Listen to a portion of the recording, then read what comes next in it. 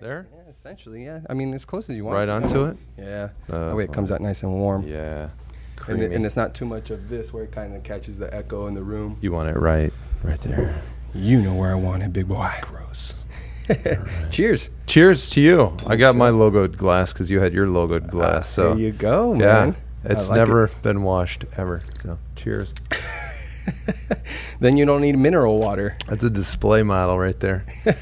Straight off the rack. Are we on? Are we doing? Is this part of it? This is on, This man. is it? Okay, good. Go right into it. It's good to meet you. Yeah, same. Well, you say that, but I have met you in passing because I did try my hand at stand-up here. You did open mic about 2 years ago. Oh, yeah. Was I nice? Was I nice to you? You were very nice. Yes. Yeah, Yay. you're a great individual, man, which is why I reached out. That's nice. I try to be really nice. So it's funny that you did stand-up here because we're an improv club. Normally, yes. We added stand-up just it's very fun. We had a lot of people that wanted to do it. And then so people are not used to like how nice we are because we do improv and it's very inclusive and team-oriented. And then like a stand-up comes in and we're like, we want them to succeed and have fun and be comfortable. And then it's just abnormal, So it's it's competitive. It's like lone wolf mentality when you're doing stand-up versus improv, where I would love to see you do well, because then you can feed off of that. Yeah, I just feel like we all do well. Yeah. So I can see that with stand-ups, and not that I experienced that because I did it for a handful of months before the pandemic really kicked in. And I did kind of feel that because you come to an open mic and then you realize that 90% of the crowd is just waiting for their turn to go up. Yeah. But you do have those people that really support, and they're laughing at everything that misses. And I'm drawing a blank on his name, but the host.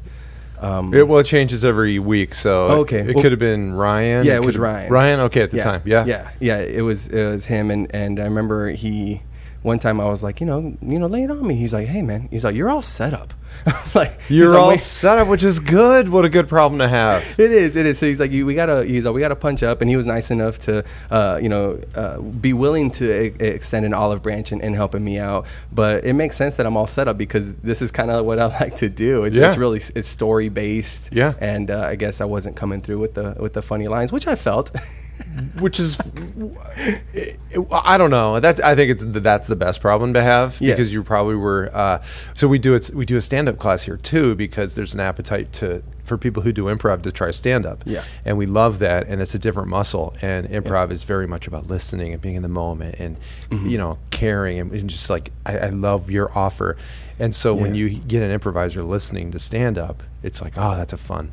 It's called, it's called your premise, right? Your setup. Yeah. So if you're not going for a punchline, that's a very improv thing to do. Like let's play in this space. So to then have opportunity to have somebody like Ryan or stand-ups help you write your joke part, right? Because the hardest part for a lot of stand-ups is that revealing and being vulnerable, which is your premise, your setup. Yeah. So if you're all set up, I don't know. I think you're more than halfway there. I do think the setup is more than halfway there. So that's encouraging because I've been thinking about jumping back in and doing improv. I had a buddy that was doing improv up in Phoenix, and he gave me like some free passes to try it out. And I sat here because the open mic was right after the improv class. And so I would see you guys work, and I'm like, yeah, man. It's I want to weird. be a part of that. It's definitely weird. Yeah, watching especially we would do it. That's our performance team, our like level 2 team. Yeah. They would perform right before the open mic. So again, their audience was guys just waiting for their turn, and they're just not that interested. Do this? Yeah. But you get somebody like you who really does care or is trying to cultivate the art or learn a skill. That's a better audience. That's a fun audience. That's a nurturing audience. So we do get people off the street though to watch, which is also very fun too. Yeah, so I experienced that. Watching you guys, I didn't experience. I'm not the one on the stage, which is cool actually because the stage was over there. It's been everywhere. Really? So this has been a lot. Yeah. So when we first opened, this is kind of a long room this way for anybody watching. Yeah. Our stage was back that way against that wall, and that was a green room behind the stage. So that was like a dressing room door. It doesn't work, right, for stand up or like just in general? it just what it doesn't work for is the person in the back. So Yes. you'd have a full house, and they're like 25 rows back now. Yeah. So if you do the room this way, which first we did it that way because this was a hallway. Yeah, to that's the right. bathroom. So this was a hallway, and we're in, and that's where you hung the curtains using the truss and all that stuff. But then we moved the stage over there, and we did just looping rows so that you're within 4 seats of the stage, which for improv, or any comedy, like if you're like, that's how the New York clubs are set up. Yeah, if you're exactly. close and intimate and all the comedies are right on top of you, Low ceiling. the sound is in, it's just so much fun. And then we ended up breaking out this wall, putting a curtain up, and we moved the stage one last time. And then pre-pandemic, we leased the space next door to be our new lobby because we were just growing like crazy. Yeah. And so we actually did our open mic out there for a while. So technically that was another stage we had, but then the pandemic hit and we couldn't get rid of that space fast enough. So back to our roots. Back to our roots now. It was like, come back. We're growing. Oh no, this is terrible. Yeah, that was huge when I saw that announced. I was like, yeah, heck yeah, man. Yeah. Because that was beautiful to see it grow, because getting familiar with, us in passing, but just in general, I actually know JC from my first job when I moved up here. We worked at a credit, car loan, like credit, like, what's the word I'm looking for? You call us like, hey, you're late on your payments. Oh, collections. JC did collections? He did collections. And you know what? Looking back, he had the perfect impression of our Japanese supervisor. Okay. And it would get him into so much trouble. Yeah, as it should. Just depending how it went. Yeah, for sure. A different guy. Guy for sure. And it makes sense that I would have found him here as well. I'm like, right. Oh, dude, like long time no see. Yeah. And, in passing again. So that was awesome to see, because that was freaking 15, 16 years ago almost. Oh, really? Something like that. Oh, that's a long time. Time goes by. Okay, good, man. I don't know anything about you. I should have done research. I agreed to this. You could be a terrible person. I don't know. You're just setting me up. I'm going to edit this later, and you're going to look so bad. I would look so bad. No, I do no editing. I mean, look at this intro. I didn't even say what podcast this is this one time. Or Today, when my it started. You could have been when I got water. I don't know. Yeah. Is this? Yeah. Yeah, today my guest is Dave Specht. Oh. He's the owner of Improv Mania Comedy Club. Welcome. Thanks for tuning in. Yeah. And then we did that. Okay, good. Sure. Yeah. And my wife also owns it. She's fantastic, but she just hates this podcast stuff. And she was here. Yeah, she's the brains. Okay. For sure. And she's the funny one. Doesn't want to be in front of a mic. And she's the funny one, though. Yeah, she really is. So, but yeah, she's like, Dave, you get yourself into it. You say yes to stuff, so you do it. And I'm like, okay, I'll do the stuff. So. Well, I will get her next. What's her name again? Colleen. You won't. You won't. I will. You will never. I'm gonna pick that brain. No, you won't. It'll never happen. I work at Guitar Center. Been there for 12 years, so I'm a part-time musician. Your logo looking like a guitar pick was what would you say? Not Freudian, but it's like subconsciously. Yeah, it for just sure. went that way. It wasn't meant to be a guitar pick. That's awesome. But also, I play bass. Okay, you don't use a pick. I don't know. I like the bass. I like the bass a lot. I used to play. Well, I play guitar just only a tiny little bit, like most people. And I got an electric guitar as a gift, and I just really hated it because it's so little. It was so little in my. I'm a bigger guy, just long, and it looked cartoonish on me. This is a toy. Yeah, so I love the idea of it. I never played bass, but I like the size of the bass guitar better. Yeah, which is a strange way to choose. Well, it can feel, I guess, like a bigger, or because it's a deeper instrument, you can really feel the bass notes coming through you, depending on what you play through, subwoofers and amps. Whereas a guitar is all chimey, right? It's all chimey. Yeah. It's all it sizzle. Can be much. Okay. Yeah, it's settled. The bass is settled like you, like your premises. Yeah. You're a premise guy. Oh, yeah. It's the backbone. Man. Boom. See? Everything's kind of coming together. You're going to be back. You're going to be doing punchlines. So I got to tell you, and I've, if anybody has, listened to any of my other videos and podcasts where I've brought it up, but so the first night I decide to come down, was thinking about it for like 3 weeks. I should give stand-up a shot. I got some funny things, I think. All right, let's come up with the premise. I come up with this premise, of course, and it's so I want to say basic, but you might pick it apart. But it was about this one time I hooked up with a cougar. She was 22 years my elder. Okay. And so I'm just gonna go there. I'm gonna be raunchy. I'm gonna do this. I'm gonna do that. Right. So I come up and I was like, 5 minutes. So I'll make 7 minutes of material and just kind of work through it. Right? I get here and the list is already long. So now I get to a point and they're like, it's going to be 3 minutes. And I'm just like, oh no, I have this grand story to tell. Oh, right? yeah. And so I'm like, all right, mental gymnastics. Let's just do this, whatever. Like, you got this. Sit down. And then the room starts filling up. And I'm like, there's a lot of people here for this open mic. All cougars. And it's a cougar there night? was actually a group of women, but that was because one of the classes was graduating that night. Oh, great. So there's tons of people there. And then I realized, oh, wait, they're all here to see, certain people. And I'm like, man, there's a lot of, women here. And I'm kind of raunchy with this. And I don't know, man, should I still do it? Nah, talk yourself, up. All right, cool. I guess the headliner, so the one that brought in the most people, she goes, kills it, does well, because you guys have a great course here. Kills it. And the room clears out. So right after. Yeah. Now, so it was more a showcase and then an open mic following, and they were like, not interested in waiting for 40 people. Of course. Yeah. No. And you know what? He had to bring him in because Tristan Bolin was actually next up. And they're like, you guys are missing out on a gem, dude. Like, Tristan's amazing. So they called a few people back in. They stayed. I'm like, okay, now you got people back. All right, cool. You're not going to do it in front of nobody, And then that goes, and then the room clears out. And poor, bless his heart. Where is, I'm not sure if his photo's up here, but he kind of drowns out the audience at that time. I don't know how much better he's gotten, but it was brutal to follow him. And I ended up performing in front of like 4 or 5 people. Oh. Because it was a long night. Yeah. Yeah, you guys had a lot of people. As you should. But it was just crazy to like go, okay, I'm going to do it. Oh my God, there's now I got to do 5 minutes of material in 3 minutes. Oh my God, there's so many people. Don't do it. Go ahead and leave. No, you got this. And then the room clears out. And then you're doing what you should do. Oh, dude. Your first time should be, not in front of a bunch of people. Yeah. Oh, yeah, for sure. Ideally, yeah. I was jumping over stools. I was on my back. Wow. All right. I got video out there of it. You do? Yeah. Oh, man. It's whatever. You've grown as an artist since then, probably. Maybe. Who knows? We don't know. Maybe the following will, this show, they'll all come and see you now, like try your stuff. Yeah. Hopefully. Do you stay in touch with her?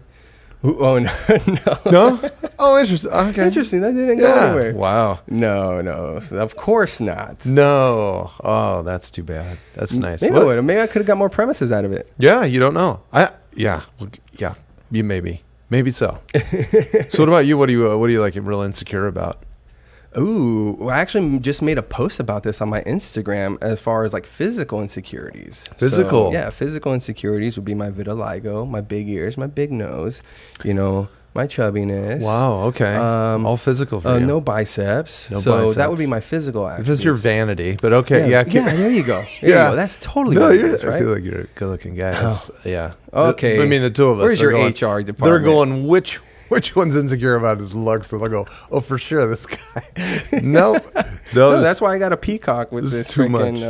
I love these sushi socks from Fry's. They match with my these are nice. Yeah. Saved by the Bell T-shirt. Yeah. Okay. But no, obviously, if you talk to my wife, I don't communicate enough, and maybe I am. I like to think that I can be vulnerable, but I think there's defense mechanisms that don't allow me to actually feel like. For sure, there are. The realness of it until like I'm alone, far away from somebody, and who knows? Yeah, you're guarded. I think we all are. To an extent, right? But you specifically, I mean, yeah. I would have to be. I can't acknowledge that I'm not. We're leaning in on you.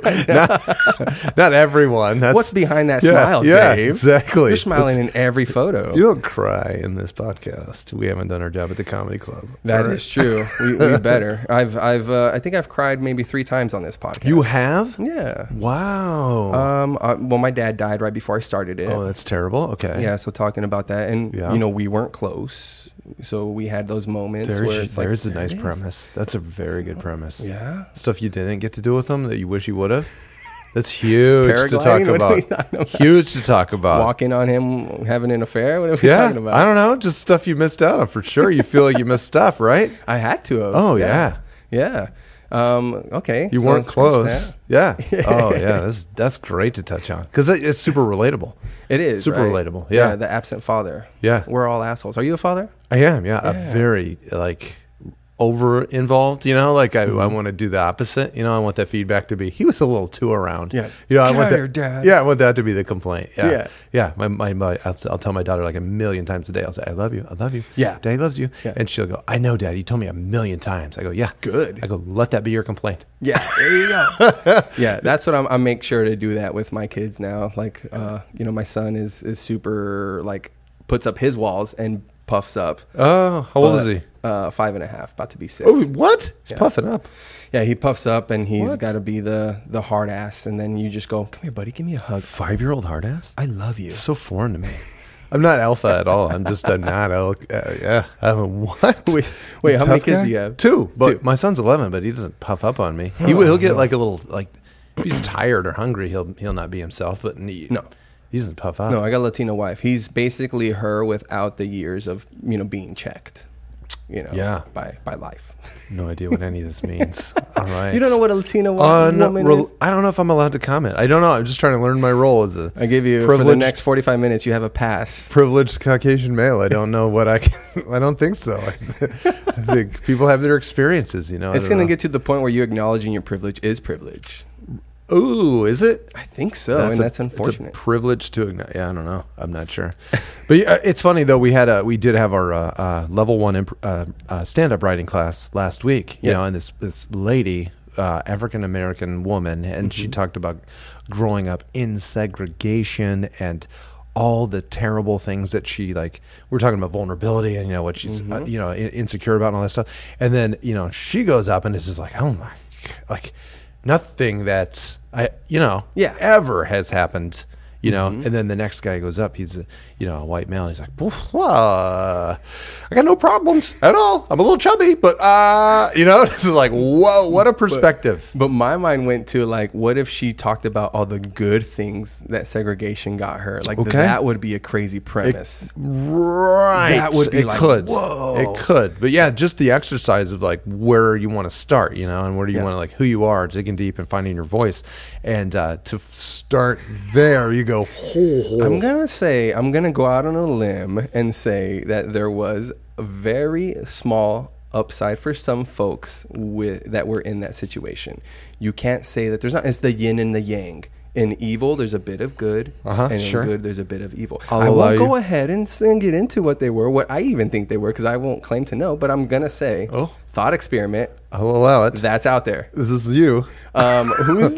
Who's your most savage stand-up out here that can dive into that? Maybe you should give her that premise. A very good, yeah. And then accept the slap. What's the good news of it? Yeah. And then she was talking about, auditioning, and she didn't get a part as a zombie on The Walking Dead. So she's like, see, they're still segregating. I'm not even, So there are how far can you go with the pain? Just stuff you didn't get to do with your dad, you didn't even get to feel his disappointment. The rest of us. Yes. Yeah. But I can't judge him for that because my dad did come here illegally in the late 70s or early 70s many times and was deported many times. When you go through something like that. For a better life? Yes. Yeah. And I'm thankful. And he was naturalized. He did go through the routes. But he was 15 when he left his small village by himself. He was the youngest in his family to come create a bigger life. And you couldn't have met more of a workaholic than him, which is why he was absent. So you'd say he always was leaving. Yeah, he was. I mean, if you're going to go that far. If you want to. How far back had he left, Well, he left his mom's uterus. Yeah. How far? Yeah. He left the hospital, without checking out. He left the nothingness where we come from, right? Yeah, he just, boop, I'm going. Gone. You're not supposed to, I'm going. How try and stop me. And then they bring him back. And then he's like, no. Yeah. Yeah, you're not due yet. We'll put you, I'm going. I'm crossing over. Even when he was dying, they had him on 3 different blood pressure medications. He's like, I'm trying to leave, guys. Oh, and he says, yeah, you have 3 weeks to live. And he goes, I'll decide. Yeah, exactly. I'm leaving now. He's I'll see ya. And then they brought him back. And okay. See, that's a weird friggin' premise. But how far you take it, that's where you can find the humor, man. So you have to find humor or else Life is too hard, too fucked up. Yeah, can be. Again, I don't know. It's too good for me. So. What do you mean? What? No, it's not too no, good for you. No, it's not. I'm teasing. I'm just going with the idea that I don't have You're hardship. You're not allowed to. I don't have That's hardship. ridiculous, man. But it is fun to watch the difference of what people, perceive their hardship to be. Like, yes. Oh, my Prius took a little longer to start today. Yeah. Ugh, these salmon socks barely match my silk shirt. Whatever socks you have, it's just how far your hardship goes. So, yeah. Well, it gets to the point where you get old enough where it's like, all right, check yourself. But as a kid, if the toughest part is, that they're having what we would say are basic issues or non-issues, or hey, somebody has it way harder than you. But at that point in time, you haven't experienced anything worse than that. So you don't know. It's all relative. Yeah, it's all for sure. Pain is all relative. It all and is. Loss. Yeah. Hardship. Speaking of loss, though, let's flip that and gain. How did you come about owning this place? Thank you. I was just about to say, let's really sell some tickets here. Yes. Let's do, how do they come up with that magic? That they're Actually, they wipe their tears. Oh, I want to give that privileged guy more money. No, but no, we. So I met my wife doing improv. So we were performing in the same troupe up in Scottsdale, and then we met and we performed together a long time, and then we started dating, got married, did all that stuff, and then. We both lived in Chandler, and we were just, performing in Scottsdale and performing in Phoenix. And then we, there's just nothing. This is like almost 10 years ago in Chandler, like in the, I don't know, people watch this way in the future. But this is around 2012-ish, 2011, 2010. There wasn't like anything going on really in downtown Chandler as far as entertainment. I mean, there were bars coming. Yeah. But it had this kind of, I guess young people weren't like going out. Not even young, anybody. They were going other places. They'd go to, everybody knows the Tempe Improv. That's where they would go, and then they were coming to where we were performing up in Scottsdale. But there was just nothing. And we were like, gosh, people are driving here from Chandler. Like, what if they stayed home in Chandler and we had a place? So we were just like, in our minds going, we don't need a giant audience. Let's just do a thing at a little. So we partnered with an art gallery and we started doing shows at it. So people came and we were like, oh, that's so much fun. And then we just really wanted our own space. We wanted to teach and we wanted, every now and then we get a corporate entertainment gig. Yeah, those are fun. Tons. And, I had done team building and I loved doing, I was a corporate trainer and I was in recruiting my career, for the day job. And I just saw so many applications in improv. So we started putting lease applications in and telling people our business idea and business plan and stuff. And it's just like, what is the show? And they're like, well, it's improv. You make it up based on, they're like, what? You don't even know what it is? Yeah. You don't know your own, and like nobody got it, So there was one meeting, it was funny, but the guy was like, I guess, in his head, he's like, oh, I guess it's puppets. He just thought we were doing puppet shit. I don't know what it's just like, what do you mean, kids? It's so abstract to him. Yeah. So we do family friendly and we do unfiltered and we do shows for everybody. And then, so we found this place. They took a chance and we did it. And we were just going to be we had always done like family friendly shows. This is what we did. And that's all we were going to do. And then, people started emailing us like, are you serious? You're not going to do like an adult show? And we were like, okay. Then the very first weekend we ended up having a Friday show at 7 and 9 and Saturday 7 and 9, like from day one, sold out both nights. And we were like, oh, I guess that's what we do. Right. And then people go, you teach classes? And we go, huh? Okay. Yeah. So now we did, so right away we had kids classes, teen classes, then adult classes, and just full, the teens took a little bit to get that going, but just a couple months. And then, we just keep adding kind of offerings, and we never ever did stand up for 5+ years. And then Ryan started doing stand up after our shows. And then we started doing open mic. And then now it's just this whole other thing that we do. Like we're an improv club, but stand-ups love the room because it's just so like it's a party in here during a show. But traditionally, has it always been separate, like a stand-up and an improv club? Mm-hmm. They have, huh? Interesting. Yeah, there's not really so most stand-ups are just horrible at improv. Oh, yeah, that makes sense. And it doesn't make it, and it often, if it's not like I said, it's just it's more of a me person. I'm waiting on my point of view and da. But there's very few crossover artists. I mean, there's some really good ones. Like my wife Colleen is just fantastic at it.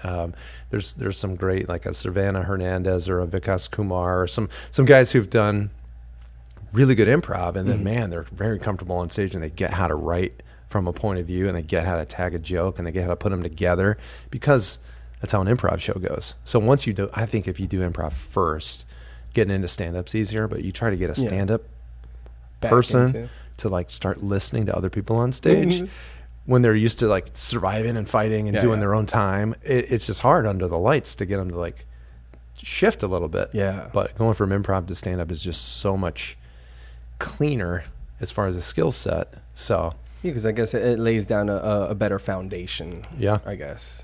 Yeah, that makes sense. Yeah, I could see some people, arguing otherwise, but it's just a tougher transition to go from. Unless you're a really diligent writer and you understand how you're writing and why you're writing a certain way. If you don't understand that you're writing really a game and a premise and a tag, like you don't understand that stuff, it becomes hard to transition to improv when you go, I'm doing that with you. I'm helping you do that. Yeah. Like I'm up here, I see your game and I'm going to help you, right? As a teammate on stage. But it's just like when you were here for open mic, I'm here for me. Yeah. When you saw that. Yeah. And I made sure to, like, if I saw somebody that had like a particular premise, I'd be like, hey, you might not want this, but I was like, here's a tagline that maybe you could throw in there. Yeah. And it's just like, hey, use it as you wish, man. Yeah. Like, that's a great premise. I think this would be an added benefit. There you go. Yeah. Or you'll see it worded funny and they give up on it because it didn't hit, and you go, oh, no. You just said, you said the word sooner than you should have, or, you made it about this little thing, but your previous joke was about this, and, but an improviser has just, it's just how the show is structured, like everything we improvise in an hour exists together. Right. So and very few stand-ups think about that. They think, this is my dog joke. This is the jog, my perspective on earthquakes. This is da. But very rarely do they like start intertwining, and in an improv show you're creating, we always say, just pretend everything's in the same town. Right. So if there is, let's say there's, I don't know, a car accident on 3rd Street. Right. And then this person's, running late for work. Well, maybe it's because of the car accident on 3rd Street from the previous scene. And it's just in your world as opposed to like trying and fighting and thinking of it. Yeah. It's like already there. And then when you start seeing that click for a stand-up comic in their set, it's just like, it's very fun to watch them go, oh my God, yeah. You see the good ones, like a callback. An hour later, they hit that thing that they told you at the beginning intentionally, and it's just fun to watch. So, dude, timing is everything. I think with both. Definitely for improv, obviously, everybody knows stand-up. You got to let something breathe and have that moment to really stick the landing on it. But with improv, like taking somebody fresh off the streets, like how long does it normally take the average person to maybe grasp that sense of? Oh man, that's timing. A good question. Timing. I mean, you've been teaching classes for a while, right? You see it. It's just everyone walks in a little different. Everyone walks in ready to learn or not ready to learn. So I think if you're ready to learn and you watch and you're a student of it, it goes a lot faster. I think your first year can be very successful, but there's a lot of them that fizzle out by then because they don't. I don't know. It depends how hungry you are as a student. Yeah, I think if you're really willing to learn and you're, again, vulnerable, but you'll see some guys come in, usually dudes, the phone calls I get, like, how can I headline? It's I'm like, funny. It's like, well, when my friends say I'm funny, I'm like, oh, guess what? White males, I'll tell you every time. It's every time, It's like, just take the time. But you'll see, like, if they're not willing to learn, and like, how come the audience hates me, and how come that joke doesn't hit? And it's like, they don't take time to like really cultivate and figure out their voice. So I think if you do all that stuff, your first year can be very productive. But a lot of people, 3 years in, they finally start getting comfortable. And that's where if you do a little improv first, and you again learn it as a student, you get on stage and you feel what being on stage feels like, and you feel what silence feels like, and you feel just what movement on stage, and you feel what the lights feel like. Like not every bit of silence needs to be filled with the funny sound at all or something at all. Let it breathe. Let it breathe. Let your premise sit there for a second. Let them, point them in a direction, and then you misdirect them. But if you're a student, and you really ought to watch as much as you perform. And I think when you're a student, I really believe that. Yeah, like watching film. Or come and see a show. What worked? Yeah. What didn't work? How come? Yeah. Let's start figuring it out. Look at it. Yeah, so comparing it to watching film like as a football player or a boxer or something like that, like studying it. Even in class, I think, just because you're not on stage, like you can actually learn more not on stage than on stage. Like you get the feeling up here, but it's so much easier to pick out. We call it the game of the scene. Like when you're in the audience, it's just easier to pick that out than when you're like in the moment. You're just, most people are surviving. So But how long does it take? It really depends. Like how hungry and how humble of a student you are. Okay. So if you're a regular, humble, hungry student, it can go rather quickly. For people who love something, there's a formula. Just like everything, there's a formula to it. Yeah. Like there's some chefs that just they've got it, but there's some chefs who learned it. I know some improvisers who are not funny people, but they understand the formula. Same thing with stand-up. You see it all the time. So it just depends how humble and hungry you are as a student, I think. Yeah. Okay. So that's the first question you dodged. People like definite answers. Oh, you want an answer? People want definite answers. They want to year. know if they sign up for your class. 4th week, third day in. So we've never had a terrible showcase. That's what I'll say too. We've never had a terrible one. So you'll have success on stage. Will you be a headliner? Nah, probably not. In 4 weeks or however long it takes. But you're gonna have. You'll be way closer. Doing it. You'll be way closer, and you'll have a great time doing it. Yeah, and you'll make friends. And if you want to, but everybody does it for different reasons too. Like you may take stand-up class because you want to, or improv class because you just want to be comfortable in front of people. You might be a salesperson. You might be one of those demo people at Costco, and you just want to know how to engage people. Yeah. So everyone does it for different reasons too. They're not all trying to be famous. You don't live. Are you pretty good at reading people? Like as far as like, I'm pretty good at reading people. Yeah. As far as like how to engage them. For sure. Okay. For sure. And and some people they don't want to break through. I'll just say day one. The more vulnerable you can be. Yes. The better you're going to be at this. And if you don't want to be vulnerable, you can't be. That's okay. But you're going to struggle, and that's also okay. But I'll push you as far as you're willing. You're going to let me. Let us push you. Yeah. And we'll say where the weaknesses are, where we think your opportunities are, as opposed to weaknesses. So, for sure. Well, because I think what makes it instantly funny is that self-deprecating type of comedy. Like you're willing to make fun of yourself, and really either point out your flaws, like you were asking, like what am I self-conscious about? And like if you're able to attack that, it allows you to relate to people better. For sure. Connect right away. Yeah, Connect right away. Be like, oh, you feel like that too? Oh, shit. Yeah. Everybody can either I know that guy, or that was my dad, or I'm that guy, or I married that guy, or I dumped that guy, or I'm trying to find that guy. But everybody, if you're relatable like that, for sure. Yeah. But as far as reading people, it's just very, very fun. I mean, especially with our audience, we do a ton of crowd work here. It's just unlike it's unlike a lot of shows where the improv shows really, really, really engage the audience. I've been at some where they'll go, give me a location, and that's all you say, right? And that's it. But this is like, we're going to interview this couple and figure out how they met, like, what is going on with these two people, and then we spotlight them on stage, and it's almost like we draw, you go to the park and there's that caricature artist, and you're like, well, how come my eyebrows are so bushy? And like, well, they're a little bushy, so I just made them bigger. So you take those things and you put them under a magnifying glass, and it's so much fun to do. This is fun, and they know it. I'm getting excited just to listen to it. It's fun to highlight the stuff they already said. It's not us making it up. It's us highlighting the things that that they came up with. So I think it's very fun. Yeah.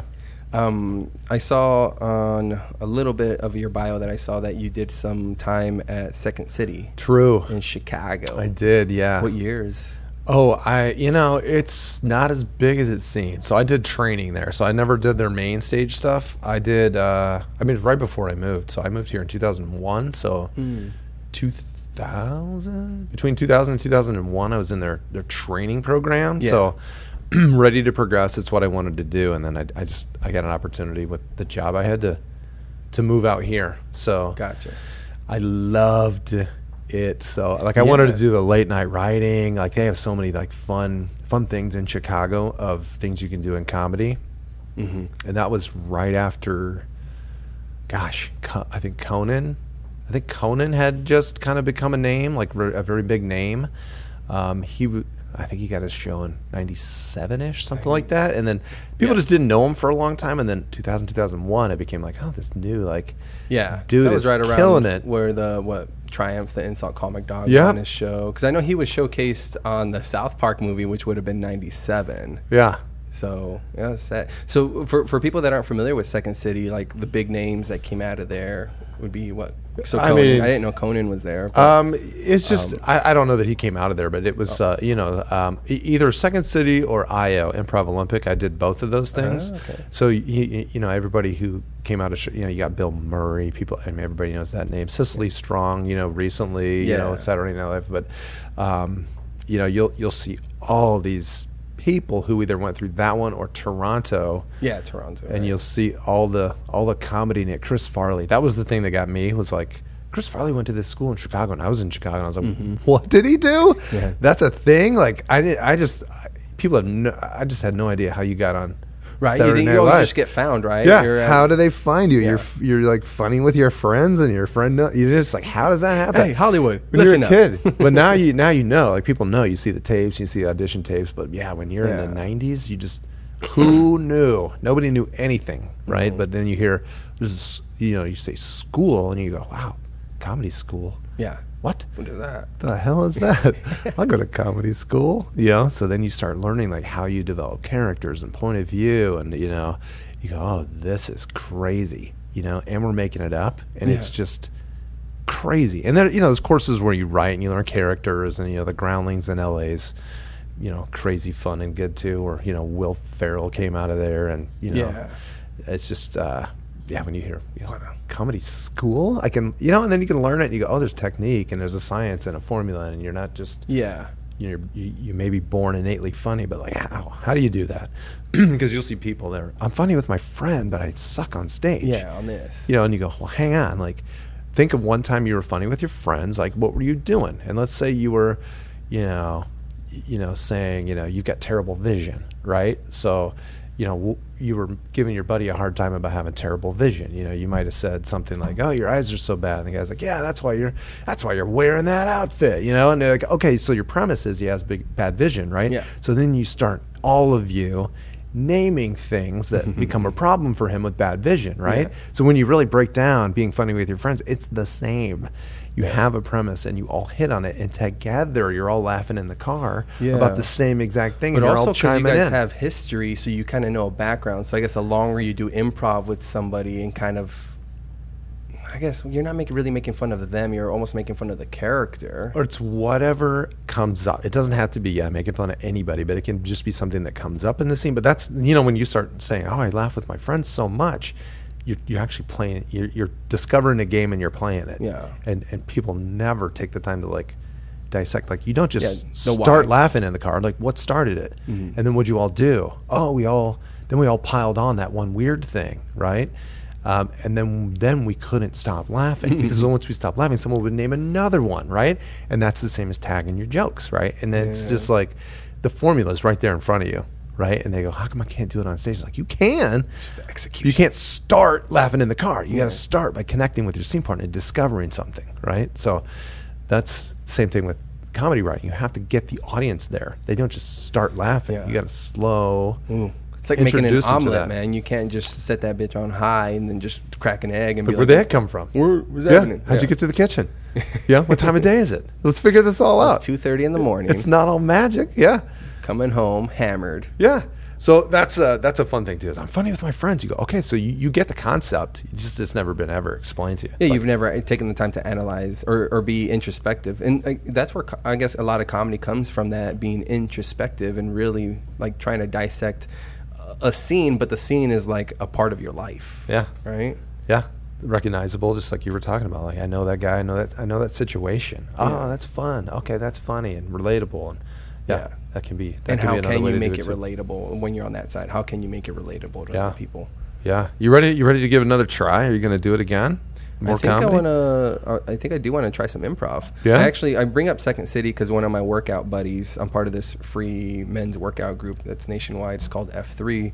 And he actually did some time at Second City. Okay. Steve Carell and Stephen Colbert were his instructors. Really? Yeah. And so he's a funny individual in that sense. And his brother, to name drop, is actually married to Stephanie Weir. Oh, from Weird Ass. Yeah, Weird Ass. Yeah, Dassey's. Stephanie Weir is Bob Dassey. They're married, yeah. Yeah, so his brother is Ed Dassey, who lives here. Yeah, he's the one that got me into the workout group. How funny is that? So I'm thinking we need to set up an F3 group improv night and get all the workout guys out here. Get him here, and we'll get that dude on stage. Give me tutus, give me all that. Get him up there. Whoa. Well, I want to see all the guys that are just like too serious about themselves get up here and be silly. Yeah. Well, it's lucky I knew Stephanie Weir, right? Because that show hasn't been on forever. Yeah. She was at the Phoenix Improv Festival years and years and years and years ago with Bob while she was on. I think she was on Mad TV at the time. Yeah. Right? It would have been. I mean, I think she was there to what? Maybe mid to late 2000s? Yeah. So yeah, they were out and they do Weir and Dassey. It's Weird Ass is the name of their group, and I hosted the night that I brought them on stage. Oh really? Yeah. Dang. Yeah. And then I remember doing a workshop with Bob Dassey. Yeah. Super talented. Yeah. Super talented.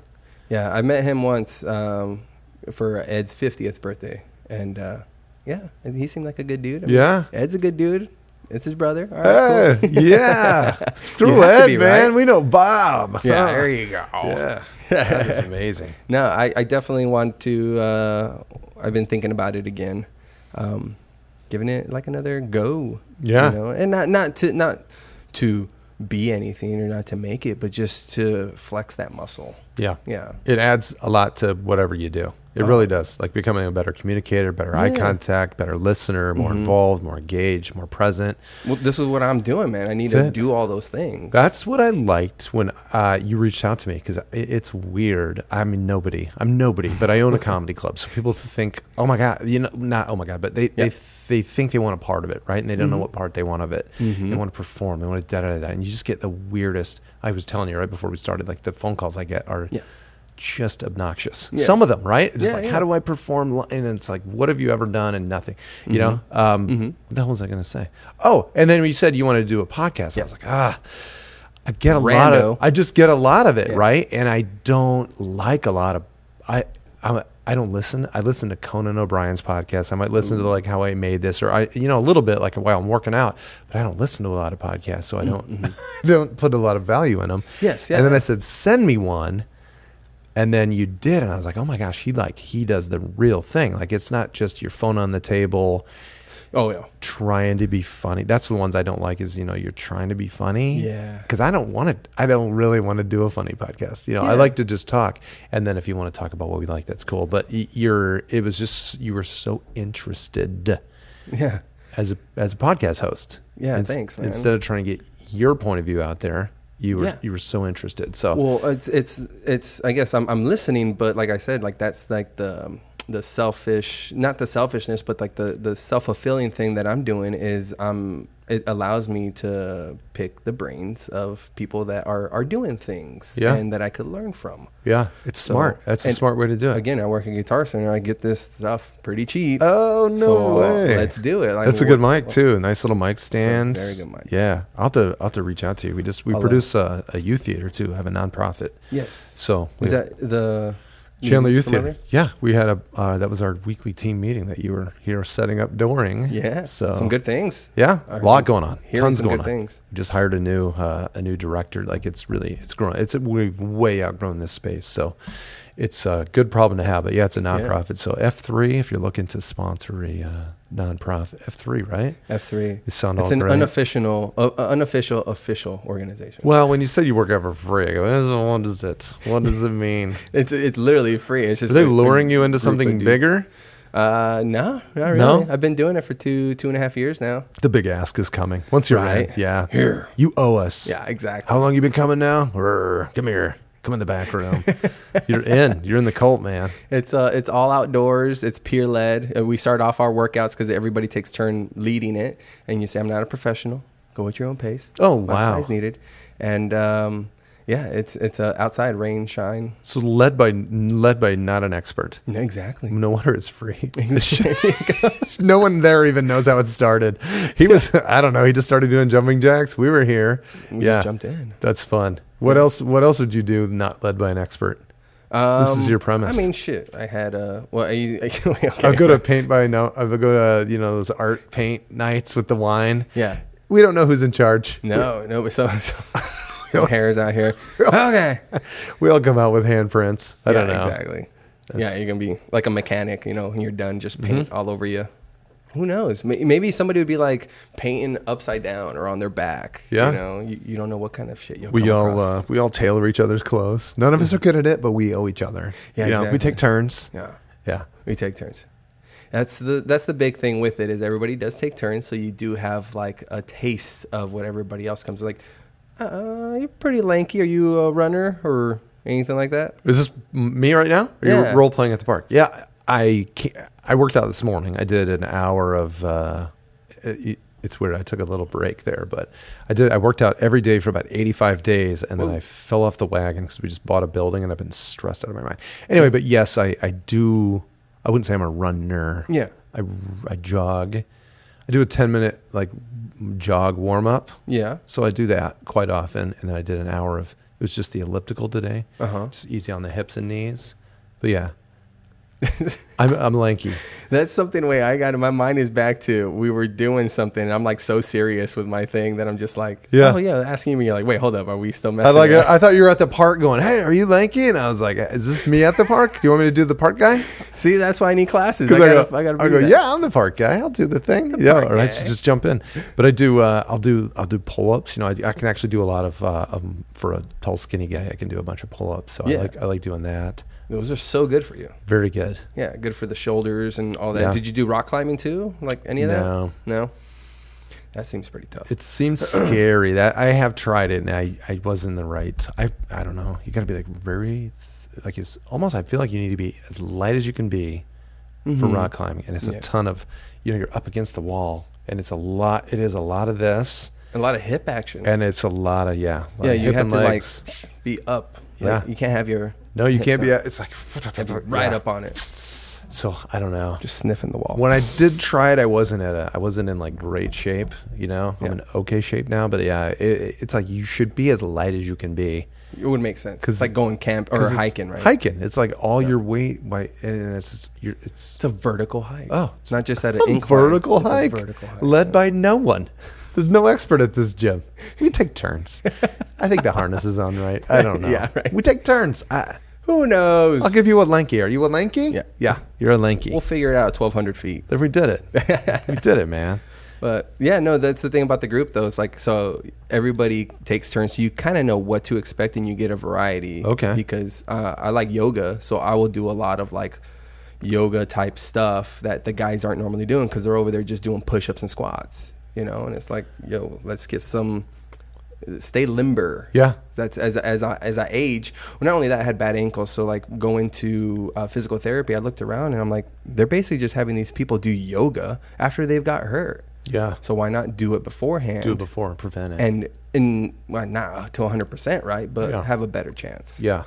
Yeah. I'm just picturing you going home right now and your son puffing up on you. I'm just concerned about you going home. Yeah. Yeah. No. He takes my lunch money every now and then. In your house, he's the alpha male. Yeah, unfortunately. It only took 4 years too. That's your whole premise right there. Yeah, he runs the show. Where have you been? Where do you think you're going? Yeah. Where do you think you're going? Dad, did you get your paycheck today? Yeah. Take me to the Toys R Us. No dinner, no TV. No dinner, no TV, Dad. He calls you by your name too. Bring me a beer. You call my name. Come here, Juan. Yeah, Juan. You're like, get real serious. Yeah, he's in charge. How many kids are there? That I have running around that I know of? Two. Yeah. Dude, no, I'm not your typical Mexican. I only have 2 kids. You're saying these things. I'm not going to participate in that. What does that mean? I waited till my late 20s to have kids. Conscientious? What do you mean, typical Mexican? Sweetheart of a human Catholic. being? A hugger? Yeah. I don't know. All right. I'm not your typical guy. I'm into yoga. I have 2 kids. I was keto. I'm not a typical either, I guess. I don't know. You're keto, you said? I was keto for a while. You weren't? Yeah. Okay. Yeah, I was 250 pounds at my biggest. Right now, I'm just under 200. Oh, wow. I was always athletic, but married somebody that wasn't and who loved to cook. Yeah. Yeah, so very easy. Heard to that one fall before. Right into it. Yeah. So obviously your wife don't like to cook, right? Yeah. No, she does. She's very healthy, though. She's very healthy. She does run. She is a runner. She's a runner. She ran today. No wonder she handles shit, because as a runner, it's like, why am I doing this? But it's like one foot in front of the other. It's just go. She's in great shape. Very good, good with... I wasn't going to comment on her physical, stature, but since we're there... Are we? I don't know. Oh, I don't know if I opened that door. I was just saying she's in great shape. Oh, that's all I said. I didn't say comment on my wife. You what? I feel like now she's definitely not coming on. I feel like I know who you are now. I can read people. I can read people. That's why I normally wear it like this. Okay. So that's why. Yeah. So today I'm, so you're buttoned up for me. Yeah. This is the. Until you didn't. You told me who you really were. Just told me. And I showed you the 2 hairs on my chest. Usually not even like this. I should tell you that. I'm like falling apart like every freaking minute that goes by. Oh, you're doing great. What lies have I already told him? They're stacking too high. I've jengaed myself into a lie stack. You're doing awesome, man. Jenga. Yeah. I think it's been fun. I'm glad we did it. Your setup is incredible. Yeah. How many listeners or where can they find this? Well, it's I posted to Anchor FM, which posts it to pretty much everything else. The Google, iTunes, okay. Spotify. Okay, good. And then I'll edit the video and literally just compress the sound so it sounds nice and loud, so people aren't like, okay, they're doing it, and it sounds warm. And then I'll edit the intro and the outro so it's clean. Right. I mean, you saw our intro. It's fucking just us shooting the shit. I tell people, I was like, listen, it's like me. Instead of me saying, hey, let's go to the bar or the coffee shop. Yeah. And let me just talk to you. I think the one I watched was at a bar.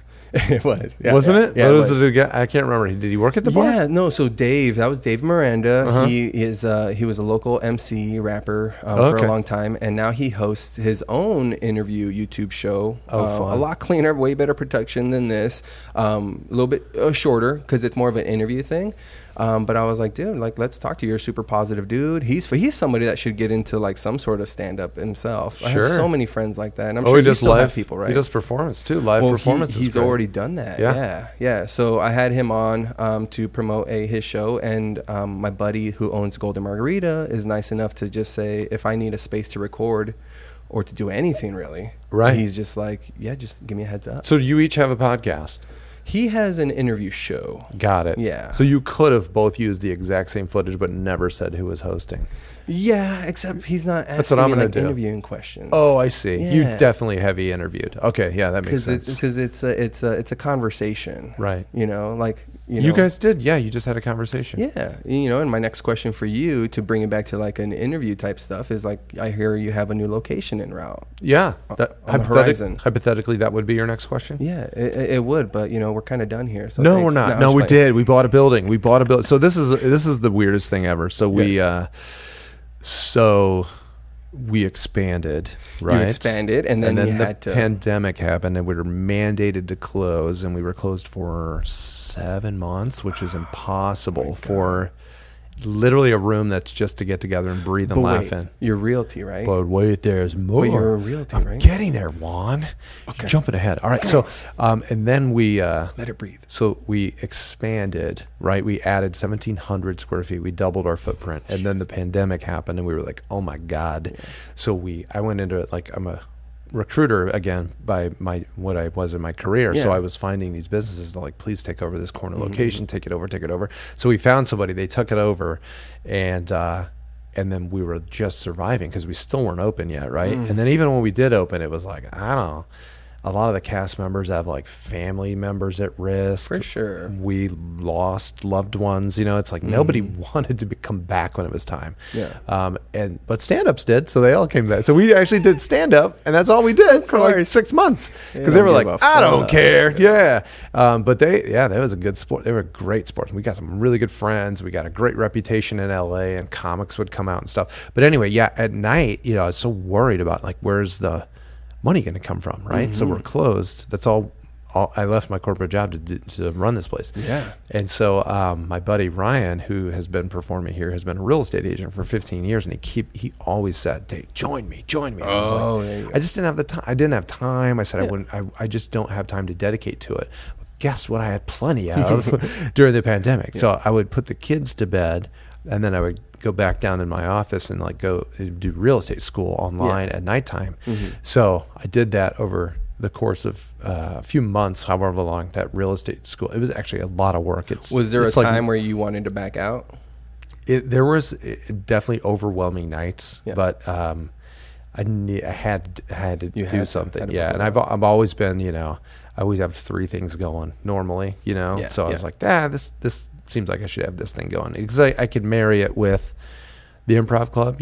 I meet a lot of people every weekend. Yeah, all we got to do is talk about real estate, and like we've got organic friends and organic following, and I figured it would be an easy marriage. Plus you can do real estate kind of, I hate to call it part-time. It's not part-time. It's just different time, right? Yeah. So you could work with a client, but they're only looking at houses 3 or 4 times a week or whatever. But it's, so I did real estate school, passed the test, took 2 tries. I missed it by, I think, 3 questions the first time. Like, it's heartbreaking how close they tell you were. And I'm like, geez, this is... Just say no. If I just would have learned more about how many square feet were in an acre or how they split up parcels, like... I would have crushed this thing, but now that I know, that's the main question they ask you. Right? Oh, it's so much. There's a lot of math, which I'm very good at. Like, it's all kind of basic math. Complicated basic math is basically what it is. Like how much money you end up taking at closing. But if you know all the stuff, you can do it. So I did. That was fun, and then I learned all that crap about parcels. And I took it the second time. I was like, okay, boom. And then we partnered up. So through the first day, I announced I had my license. I got a buddy saying, I want to buy some land. I'm going to do a land deal. And I was like, holy shit. Like, damn. The first day out of the gate, I'm doing a land deal, right? And then we just, boom, we were busy as could be. Yeah. So we went from like wondering where the next meal was going to come from. Every show during the pandemic was a fundraiser online. It was like, we'd make videos and we'd record things in our own homes over Zoom, edit them together. I mean, we'd put so much work into these online shows, and we turned them all into fundraisers, and we had fantastic sponsors who would like sponsor shows to keep us in business, because we were paying for a space next door that we weren't, we doubled our footprint. It was just a nightmare. But we had like Lotus Restoration, good buddies over there. We had Rocha Corp. We had, Concept to Completion, all these local businesses who wanted to just, who were, maintaining their thing. Yeah.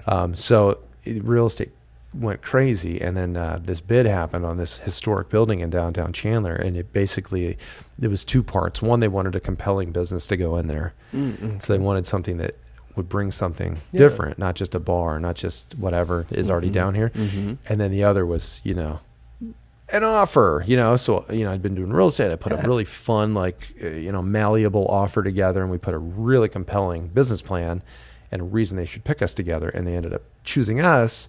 And so we're renovating a historic building right now that we a year ago never would have been able to have. Dang. Like, it's just the timing worked out almost perfect. People are like, how can, not many, but one, you almost went out of business and now you bought a building. Like what? It's like nobody knows the struggle of, dude, I went to real estate school and we've been working our tails off, and we had our youth theater survive, because these, Maya and Audrey crushed it. They wouldn't quit, they wouldn't give up. They had the kids come in and record their parts on a green screen, and then they edited movies together. No way. So we didn't even have a live performance for a year, but these guys would do it, and we'd do a live premiere, and we'd make it a fundraiser again, and we'd show their movie on Facebook Live and YouTube. We'd rent out Alamo Draft House, and we'd put them on the big screen. So everybody innovated, and it was... It forced people to become innovative. Yeah. Really buckle down and get creative. Yeah. It sure did. And we did it, and we reinvented, and now, we've got all these buddies from stand-up that we never really had, and people from Los Angeles drive here because it's such a fun room, and the word gets out that this club's doing stand-up after their shows, and it's a fun, crazy, because our improv shows are freaking crazy, and it's not a normal stand-up room where it's one guy tells jokes, leaves. One guy tells jokes, leaves. You know, it's a crazy interactive improv show followed by a special guest from Los Angeles doing stand-up. Boom, you know, it's just a very fun environment. So, it's just been awesome. Do you have a soft date selected?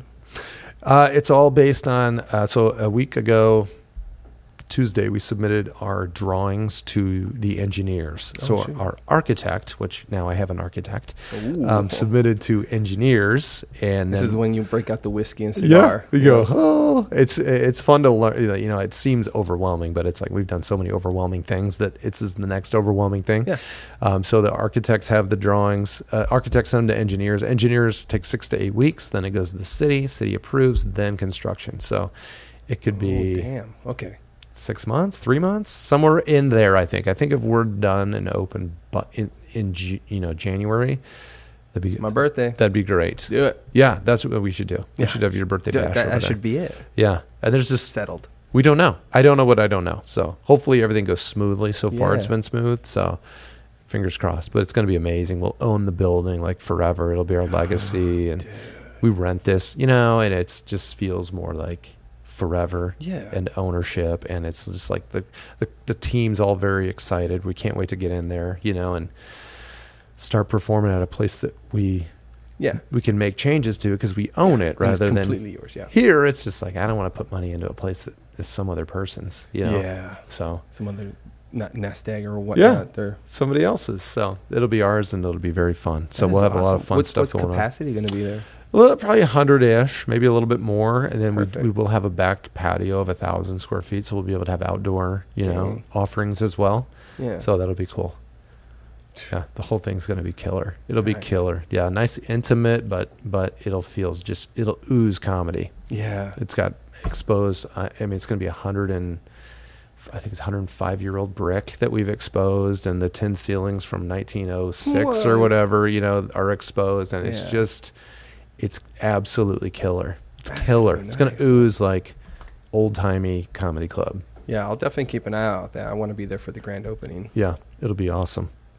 That's going to be so cool. Are you planning to do like events every night at that point? Yeah, we'll have we're baking out what the schedule will look like. Right now we do classes Monday and Tuesdays, but we'll have something going on Wednesday night through that makes sense. With the classes and the youth and courses and just the theater, you guys have no problem. Yeah, there's something every night. We'll leave the youth theater over here for a little while. They'll have their own space, so they'll be able to do more with us out of their hair, which will be just really good for them. So you have an overlap with the contract on this one, the lease? Yeah, there's going to be about 3 more years left on this lease, so it'll give the youth theater some time to grow and do things they haven't done yet, because we take over on Thursday nights and Friday nights and Saturday nights, but they'll be able to have youth offerings, which is just awesome. Nice. I mean, if it really, not if, but I have a feeling it will really take off. I know it's way down the road, but thoughts of opening up different Improv Mania locations? Maybe. It's very, our brand is so unique. It's got to take that, just for me, our product is our comedy shows they're just unlike most. I know everybody says that, but they really are. They're very interactive. They're very everyone's a part of the show. I call it dangerous. If you're sitting in the room, there's a chance you're going to be a part of the show. Yeah. Right. So, and that's not true any show you've ever seen, right? So there will be, like I said, you go to an improv show and they'll say, name a breakfast cereal, and they'll go, Lucky Charm. Yeah, scene's about Lucky Charm. But they don't bring you on stage and make this whole big presentation about you or sing about you or so that brand's very special. So will we have more? I don't know. I'm not sure. It'd be fun, but again, just the idea of that makes me exhausted. But I was like, why couldn't we just do ice cream? We're just an ice cream store, Another impossible thing, like you said. It's the next impossible thing. Yeah, maybe. Yeah, maybe I don't know. Yeah, Scottsdale or La Jolla. Who knows? Ooh. Who knows? Yeah, it'd be very fun. That'd be super fun. Yeah. So what do you do to unwind though? Because it's hard. Yeah. I try to. That's a really good question, because I do. Like I said, we run the youth theater, we run Improv Mania, the comedy club. We're always doing real estate, but I really try to, when I'm home, I really, really try, hopefully the kids listen to this someday and realize how hard we try, is to really just be present when we're present.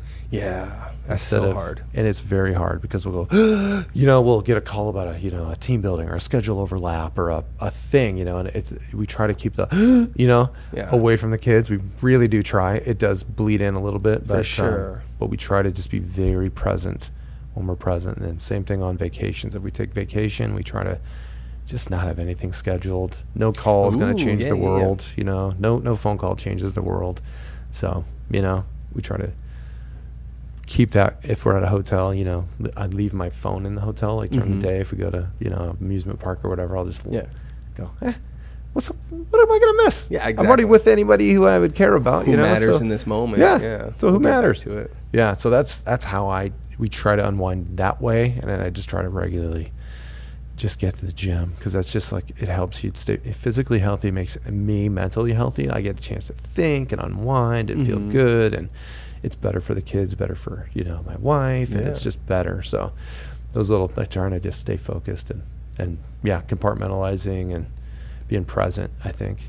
Yeah, that's the hardest thing. Like I said, I'm into yoga, so meditation is something that I have done before, and it's definitely slipped. But yeah, trying to be present in the moment is one of the hardest things to do. Yeah.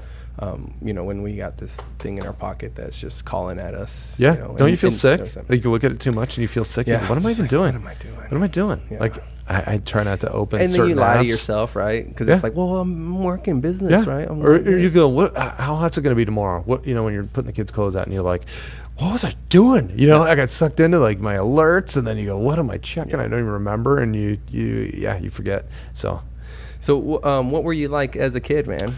I didn't do any acting. I didn't do any theater in high school. Really? I didn't do any acting at all till. When did it call to you? 25. That's when I joined. I heard Chris Farley did class at Second City. I go, what? I want to do, maybe earlier than that. 23, 4, something like that. Maybe 25. Something early 20s is when I started doing. I was always, I guess, funny with my friends. They would say, how come you don't? How come you don't do comedy? Or why don't you do? And I just, in front of a crowd, I was always I wasn't that guy. I was very shy, and it wasn't my thing. And then slowly I was like, I do have a knack. Like, I get it. Everything that the curriculum was teaching me, like, I got it, I got it and could apply it. And I go, I think I got a thing. I think I like this, first of all, and I think I'm good at it. I think so.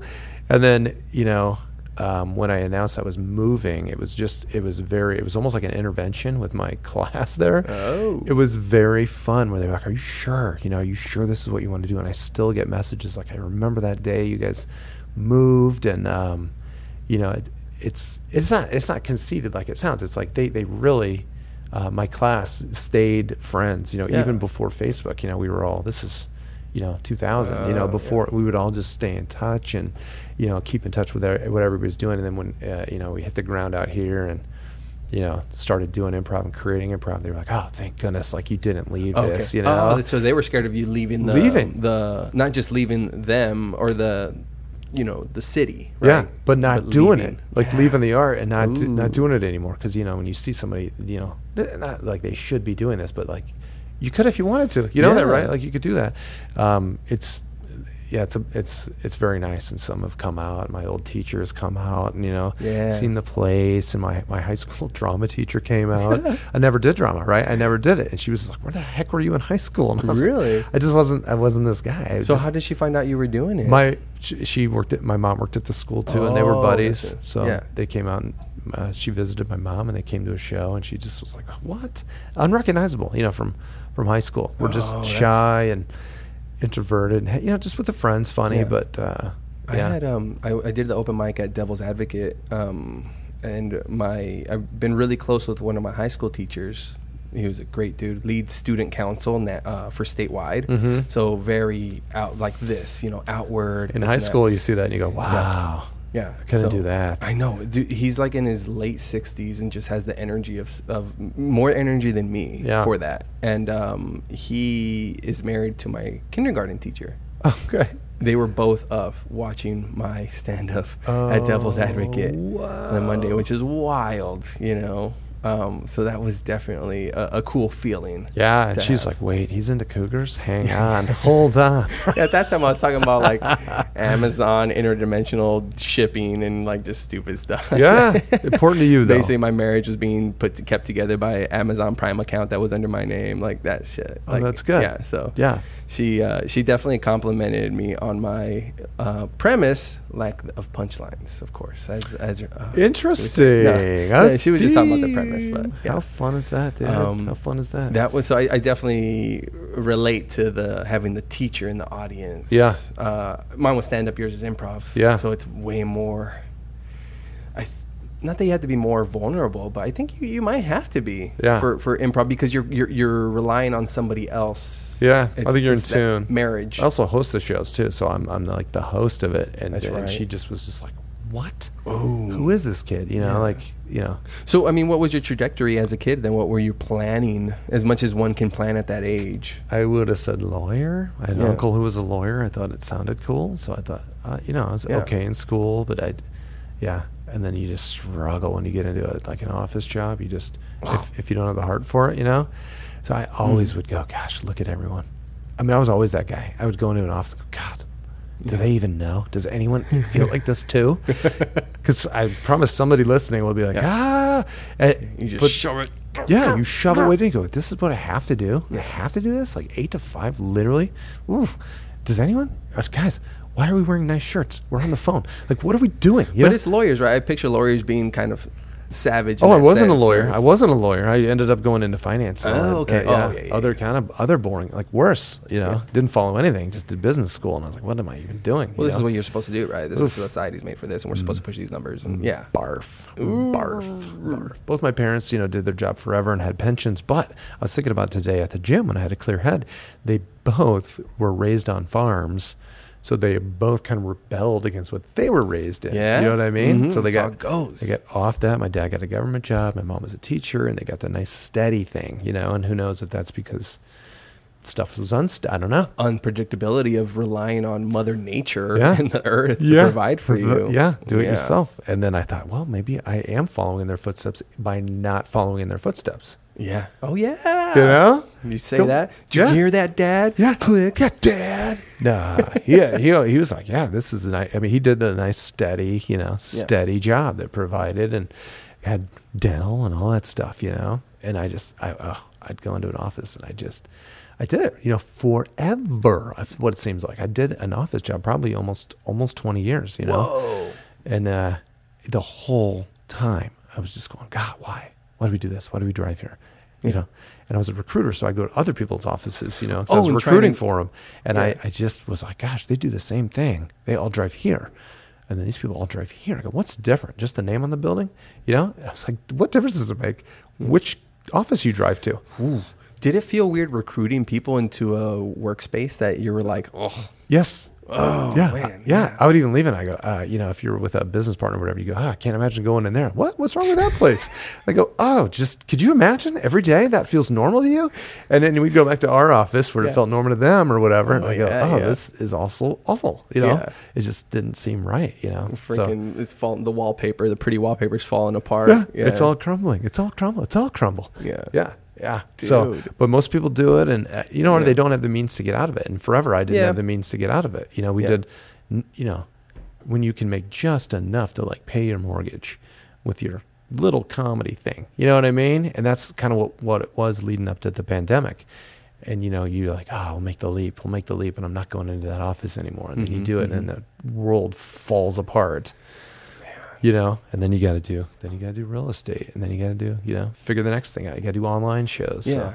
But I mean, real estate, it seems like a cool endeavor because, like you said, it opens you up to tons of people you wouldn't otherwise talk to. Yep. There's different avenues there. The time schedule, it's not part-time, but it is kind of part-time because of the hour. The way what we think is a work, you should be working 8 to 10 hours a day, or else you don't have a real job. Yeah. And it's like, what kind of mentality is that? Yeah. Even at the office job, I had a buddy, and we'd go, gosh, we only make really. You're supposed to make 100 calls a day. It's like, we would make 5 because you knew which clients would buy from you. Oh yeah. So we would just call those ones, and then you could spend all this time. It's busy work. You're filling it in with nonsense where you could actually be a productive member of a society and of your family elsewhere by spending more time with them. Yeah. Or you could make those 100 calls and be an A student, or you could do effortlessly mediocre work and be B+. And I was like, dude, I'll do effortlessly mediocre work and be B+, rather than killing myself. And it's and for what, right? For some guarantee that you can enjoy your life for like the last 7 to 12 years if you don't have a medical issue. Come on. That's retirement. 7 to 10. That's all you get. And then they put you down. Well, I'm out of water, man. You got to do it again. We'll have to do part 2. We will, man. I'd love to. Maybe to promote the new location or at the new location. Yeah. Or shoot, man, at this point, I'd be looking for people to have on. So anybody. Yeah. We've got people that want to do a podcast on the patio when we get the new patio. Yeah. I'd totally be down. Be killer. Help out with that in any way I can. Do a podcast. Yeah. I love it. On the patio. Podcast on the patio. P-O-P. Podcast. That's right. Yeah. Do it. Oh, you just did the sound effects. We're going to edit that. Are you? Out? No. Edit in? Edit in. Oh, I'm going to go. I learned this one, I don't remember where I saw it, but somebody poured water, and they made the sound effect to go. Whoa. And it sounds like water, you go, oh my gosh, that sounds just like water. How did they do that? Our part 2 of our podcast, the next time we do it, will be the vast library of your sound effects. Oh, I think that's it. I think that's the one, though. I just love that one. And then I actually saw Keegan-Michael Key. I don't know if he's with Stephanie Weir, but he did, the guy's just, he's insane amount of energy when he improvises. And he did this thing where he pulled out a whiteboard and he goes, and he wrote on the whiteboard, and I go, I was always anti doing your own sound effects. And I go, gosh, sparingly, I could see the benefit of that. Yeah. It's like a comic that always says fuck, right? Or something like that. It's like very sparingly. No, use it in the right placement. Just once, and then it's powerful. Or newbies will take a bite of an apple and they always go, and you go, please don't. You don't have to. No, don't you? You don't need to do an apple sound. Yeah, never again. Yeah, I'm not a big fan of them on stage, but every now and then, you do one in the microphone or whatever. It's fun, but sparingly. Use it like a genie wish. You only get 3. Oh, okay? There you go. There you go. Yeah, and the last one you gotta set them free. So really 2. That's right. Yeah, and you can never use that sound effect again. Yeah, gone. Until people start paying out the ass to hear it. Then you can pay me. Yeah, pay me. Where can people follow you if they want to book a class, a session, anything like that? Oh, yeah. I should have hit that way harder earlier. You're right. Well, you'll send me all the links. It'll be in the description. It'll all be there. Yeah, website is improvmania.net. There's classes, shows, workshops, and I guess that's it. Those are the 3 big, those are the buckets that we put everything into. Yeah. So with the corporate training, we call it, that's the workshops. And we have private rentals. We're going to get that a lot more at the new space, but we do book a lot of private rentals too. But improvmania.net, and then Improvmania Comedy on like Facebook, Instagram. I think it's Improvmania on Twitter, although I don't like Twitter for business. I don't like it, but it's weird. It definitely is weird. Yeah. And then what upcoming shows are you trying to promote? We're pretty excited about. Let's see. We've got our 9:00 Improv Unfiltered show. We always have a stand-up comedy guest. We have family-friendly shows Saturdays at 7, and the big show we have coming up September 17th and 18th. We have Jamie Kennedy coming out from Los Angeles. I opened for him a while back at a different venue, and I was like, "You should come to our club." And he was like, "Do it, let's book it." And then we booked it. So fun guy. It'll be fun to have him here in Chandler. But Jamie Kennedy will be here. And then we got hopefully a couple other names people recognize coming out. But even when it's not a famous person, the show's like a crazy, crazy ass fun time. Yeah. So Perfect, man. Yeah, man. Dave, it was a pleasure. You too. Thanks, man. Yeah. I need you to do your magic on your wife and have her come on, because apparently she's the funny one for sure. All right, beautiful. Sure. All right. Guys, thanks for tuning in for this one time. Please get out and catch a show at Improv Mania and book them. Book them. All right, adios. All right, love you, man. Bye. Love you too. Yeah.